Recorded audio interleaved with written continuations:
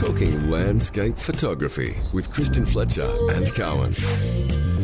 So this is it's Christmas 2020. I don't know about you blokes, but I can't wait for 2021. No, I disagree, Carmen. 2020 has been a ripper year.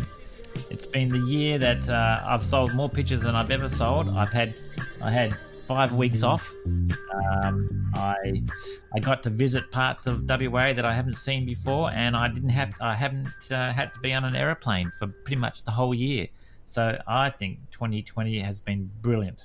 I thought 2020 was absolutely sensational. I had time to do lots and lots of personal projects, get the website up to date, get the masterclass done, do stuff with the magazine. 2020 was fantastic, and if 2021 is even better, I'll be happier still. I've got to say the Like Minded's gone pretty well. We've had over 65,000 downloads now.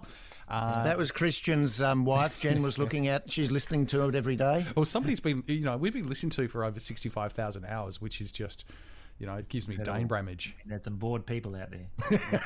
But we'd just like to wish you a Merry Christmas and a Happy New Year. Merry Christmas, everyone. And Pete's going to take it away with his... And ho, ho, ho, Merry Christmas, and may your apertures always be F11.